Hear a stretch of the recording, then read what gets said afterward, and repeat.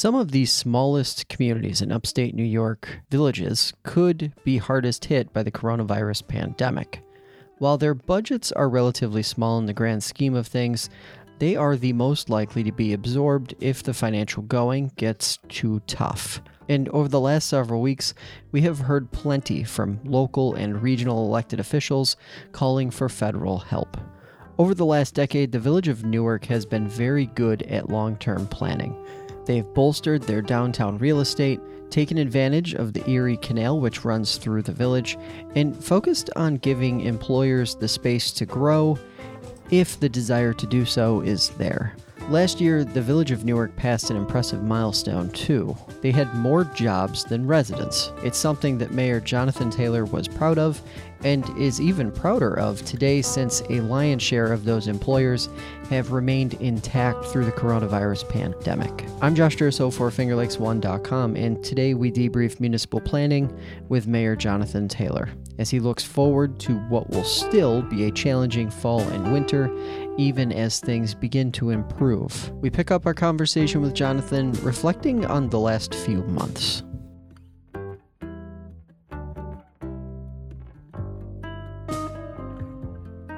I'd say this has been a challenge like no other. I don't think that there's any type of training that kind of prepares you for what we've been going through right now.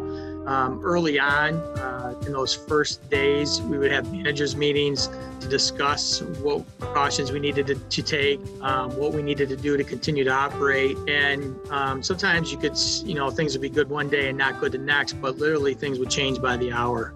So that increased the challenges even more tenfold because what we talked about in the meeting an hour after the meeting might not be good anymore. And then we had changes in staff sizing and other things. So it was an interesting time, especially early on, and as it was for everybody. We're feeling the same kind of pains that businesses are. As we try to find ways to operate under new guidelines and new restrictions, and then certainly the financial aspect you mentioned is a huge challenge. We've already spent $11,000 in personal protection, sanitization, Clorox wipes, you name it, sanitizer, and that's with some stuff donated. We have a company here locally, V Technical Textiles. They hopped right into making masks, and they were here to donate some things. We were able to get some things to the county, and these are going to be ongoing challenges as we're going to have to continue to have those supplies. And there's talk about we'll probably have to have a 90-day supply of these things. So we had those challenges that were additional costs to the budget, and then we had things. We tried to find ways for people to work remotely. We had to purchase laptop computers, things like headphones and other things you don't think about that really help those individuals work from home. So we had additional overtime as people were not able to do everything from home and needed to come in later hours and continue their day in the office so we could keep people socially distanced and still get work done for the village. So there were a number of avenues, number of different ways that we were affected by this, both financially and from a staffing standpoint. When you look forward, what is maybe the thing that has the most of your attention as you look forward through the rest of this year and into next year? Well, I think the biggest challenge going forward is going to be the financial side of it. Early on, it was safety. How do we keep everyone safe, continue to perform jobs that we need to at the DPW? In March, we still have snow and ice events, down trees, plug sewer drains, storm sewer.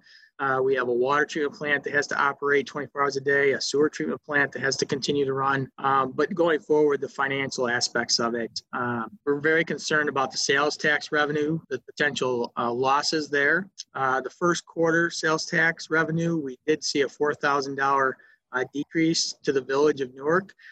That's a small decrease, but I think that might be a sign that the stimulus payments that were made early on, the additional $600 a week in unemployment, help keep the economy going at some level for the businesses that were able to operate. But what we fear as there are no new stimulus payments and reductions in unemployment, the next quarters following could be significantly lower. Some areas of the state are seeing 30% plus drop in sales tax revenue. And to put it into perspective, for every $40,000 that we lose in revenue or that we increase expenses is a 1% tax increase to the Village of Newark residents. So if we see a 30% drop in sales tax revenue, we're talking $90,000, $100,000, $110,000 loss to the village. And then you equate that out to what the potential could be financially for the village. So we're obviously hoping that there's some type of, if there's going to be a stimulus package, we really need help from the federal government to help out municipalities. If the state government has to pull back 20%, you could see a reduction in funding for CHIPS to do road work, or the aid to municipalities, which each of the municipalities receives some aid from the state. And those are pretty significant for any community, especially smaller communities in the Finger Lakes region. So I have to ask, every time you and I have talked, it seems like we're celebrating another milestone or another business that's expanding or adding jobs or something to that effect. Newark, I believe you guys had passed the number of jobs versus the actual number of residents who live in the village about a year ago. I'm curious, how have things looked on that side of the picture, and what have you been hearing from the folks who run those businesses that are employing, dozens, hundreds of people? Yeah, so we're fortunate in that the hospital is a huge employer here. Now, they've certainly had challenges, but they're definitely in a situation where they require a certain number of staff. Wayne ARC is a large employer here. They've continued to operate, and IEC Electronics has actually been growing because of their contracts, both in military and in healthcare. They're up over 700 employees now. So they've really been a bright spot in their growth. And shortly, hopefully they'll be able to move into their new facility. And they're very close to meeting the job requirements for the new facility and everything that was attached with that. Some other companies I mentioned, V Technical Textiles, they've been able to maintain staff. We've been fortunate that the industries that are here have been essential. So a lot of jobs remain intact. Certainly restaurants, bars, those types of businesses have suffered in this time as far as jobs. But for the most part, we've been somewhat fortunate in that there's still a large core of the workforce has been able to continue to work here in the village. And that has been good for us. How does it feel? Because I've talked to a lot of elected officials throughout the Finger Lakes, and not many of them can point to those sort of stabilizing factors that you mentioned, those employers that are essential, that have been continuing to contribute.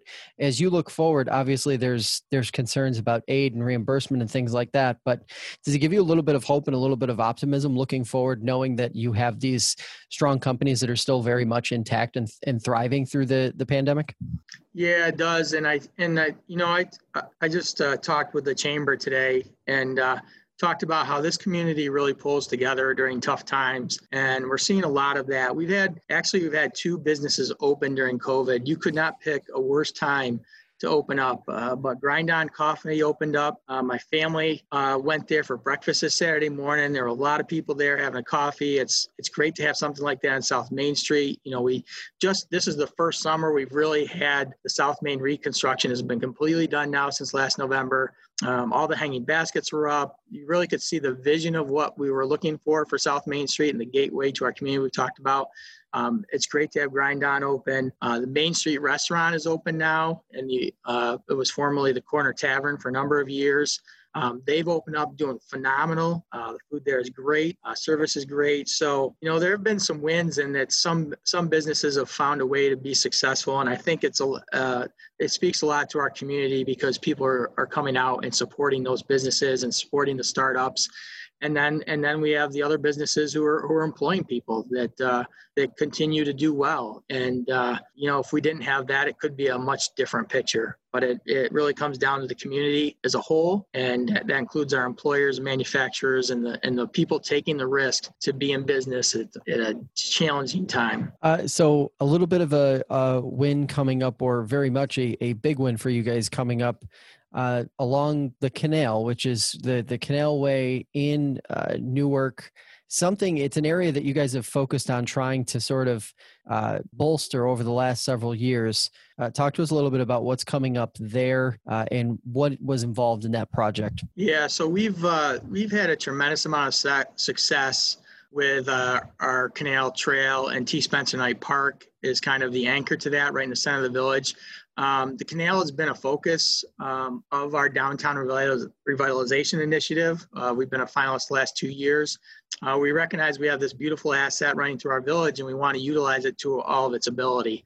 And so with that, the canal trail from North Main Street to Harder Park was a stone dust trail, but in some places it was narrow. It was as narrow as a foot wide, and other places it was 5, 6, maybe 8 feet wide. So we applied for a Canalway Trail grant through the CFA process.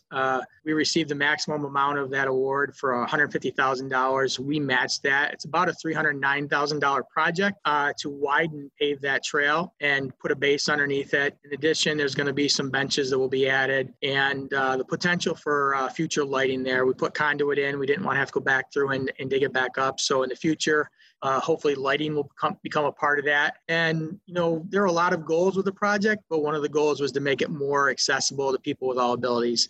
And I had a meeting a month ago with a group from the Canal Corporation. We're out here and some officials, and a gentleman came along in his wheelchair, and he was pretty excited. And he said, are you guys responsible for this? And we said, well, it was a village project, and, we're really happy to have it completed. And he said, this is great. He says, this is the first time I've actually been able to use the canal trail. And so to me, that's really speaks to a big reason why we took those steps. And now if you go down the canal trail, there's people running all the time. There's families biking together. It makes a tremendous difference and really open that space up. And it gives us that outdoor living space. And it also helps us connect our downtown with the rest of the community. And that's what we want to do is develop our downtown and then make it accessible, not only by car, but biking, walking. And that's all part of the larger plan. And we're glad to have this piece kind of in the books and completed. And now we're going to look to build off of that trail with some other projects. I got to ask, and I think I asked you something similar to this the last time we chatted. You've been a finalist for the DRI 2 years. Newark has been a finalist, I should say. And yet the village has done a ton of work downtown to make it look better, to make it more appealing, to make it flow better, to make it more commercially viable. And you guys have really done a good job of incorporating the canal. What kind of lesson do you think that serves to other communities who are hoping for the big win, but still should be trying to stay mindful of, the opportunities that the community has without that intervention from the state? Well, I think that there's a couple aspects of this. One, you have to plan and you have to work the plan. So you need to have a vision. You have to plan, and then you have to continue to work towards it. And that's one thing we've really noticed over the last 3 years. A lot of the things that we've discussed in those DRI applications, some of them already happened through private investment, some public investment, and we've never really wavered from that. A lot of times, a municipality may fill out an application for a grant, and then if they're unsuccessful, it kind of gets put on the shelf and it's not really thought about until the next time around. And we really haven't approached it that way. We approach the DRI is the mentality is we're always working on this year round. In fact, this year, and unfortunately because of the fiscal problems that we're seeing in the state, the country, there's probably not going to be any grant programs this year, especially a DRI and maybe not CFAs. But still, even this winter, we were having meetings, talking with developers and investors. And this year, we were really confident that this would be a very good year for us because we had developers and investors shaking hands, talking about projects, and talking with the right people to actually make those projects come to fruition. One of the things the DRI does in CFAs, it speeds up the process. The $10 million accelerates the completion of those projects. Some of them are going to happen anyways, but it may be a much longer term plan. But we still want to keep moving forward on those things, and we're going to keep working on them. And this year, we're going to we decided that we're also going to approach from another angle. There's the local waterfront revitalization program. We are going to apply for a grant when grants are available again for the planning using the LWRP, and that will help us be an additional source of funding for projects along the canal. So we've continued to have a lot of irons in the fire, even though we're in the middle of a pandemic. Economic development does not stop in the Village of Newark. Mark Peak, my economic development facilitator, and myself and our team have been busy making sure that Newark is able to come out of this stronger than we went into it, and give us some things to look forward to. Hey, how much of that really puts you guys in a good spot, in that ability to focus on long-term plans, long-term vision, and then hold out and actually execute on those long-term plans? Does that make you feel more comfortable heading into 2021 and beyond, even with the uncertainty with the pandemic right now? Yes, and I think you have to.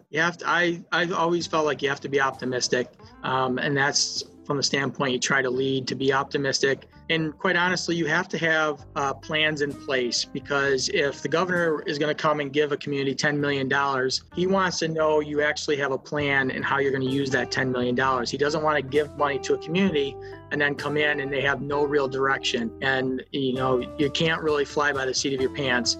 So we feel like having plans in place and projects in place, and I refer to, you set them on the shelf, and then when the money becomes available, it may be this year, next year, and maybe 5 years from now or longer, but at least you have that plan ready. So if the funding's available, you need to take advantage of it and then go forward with your plan and continue to pull those pieces together. As I always refer to, there's several pieces that make everything happen.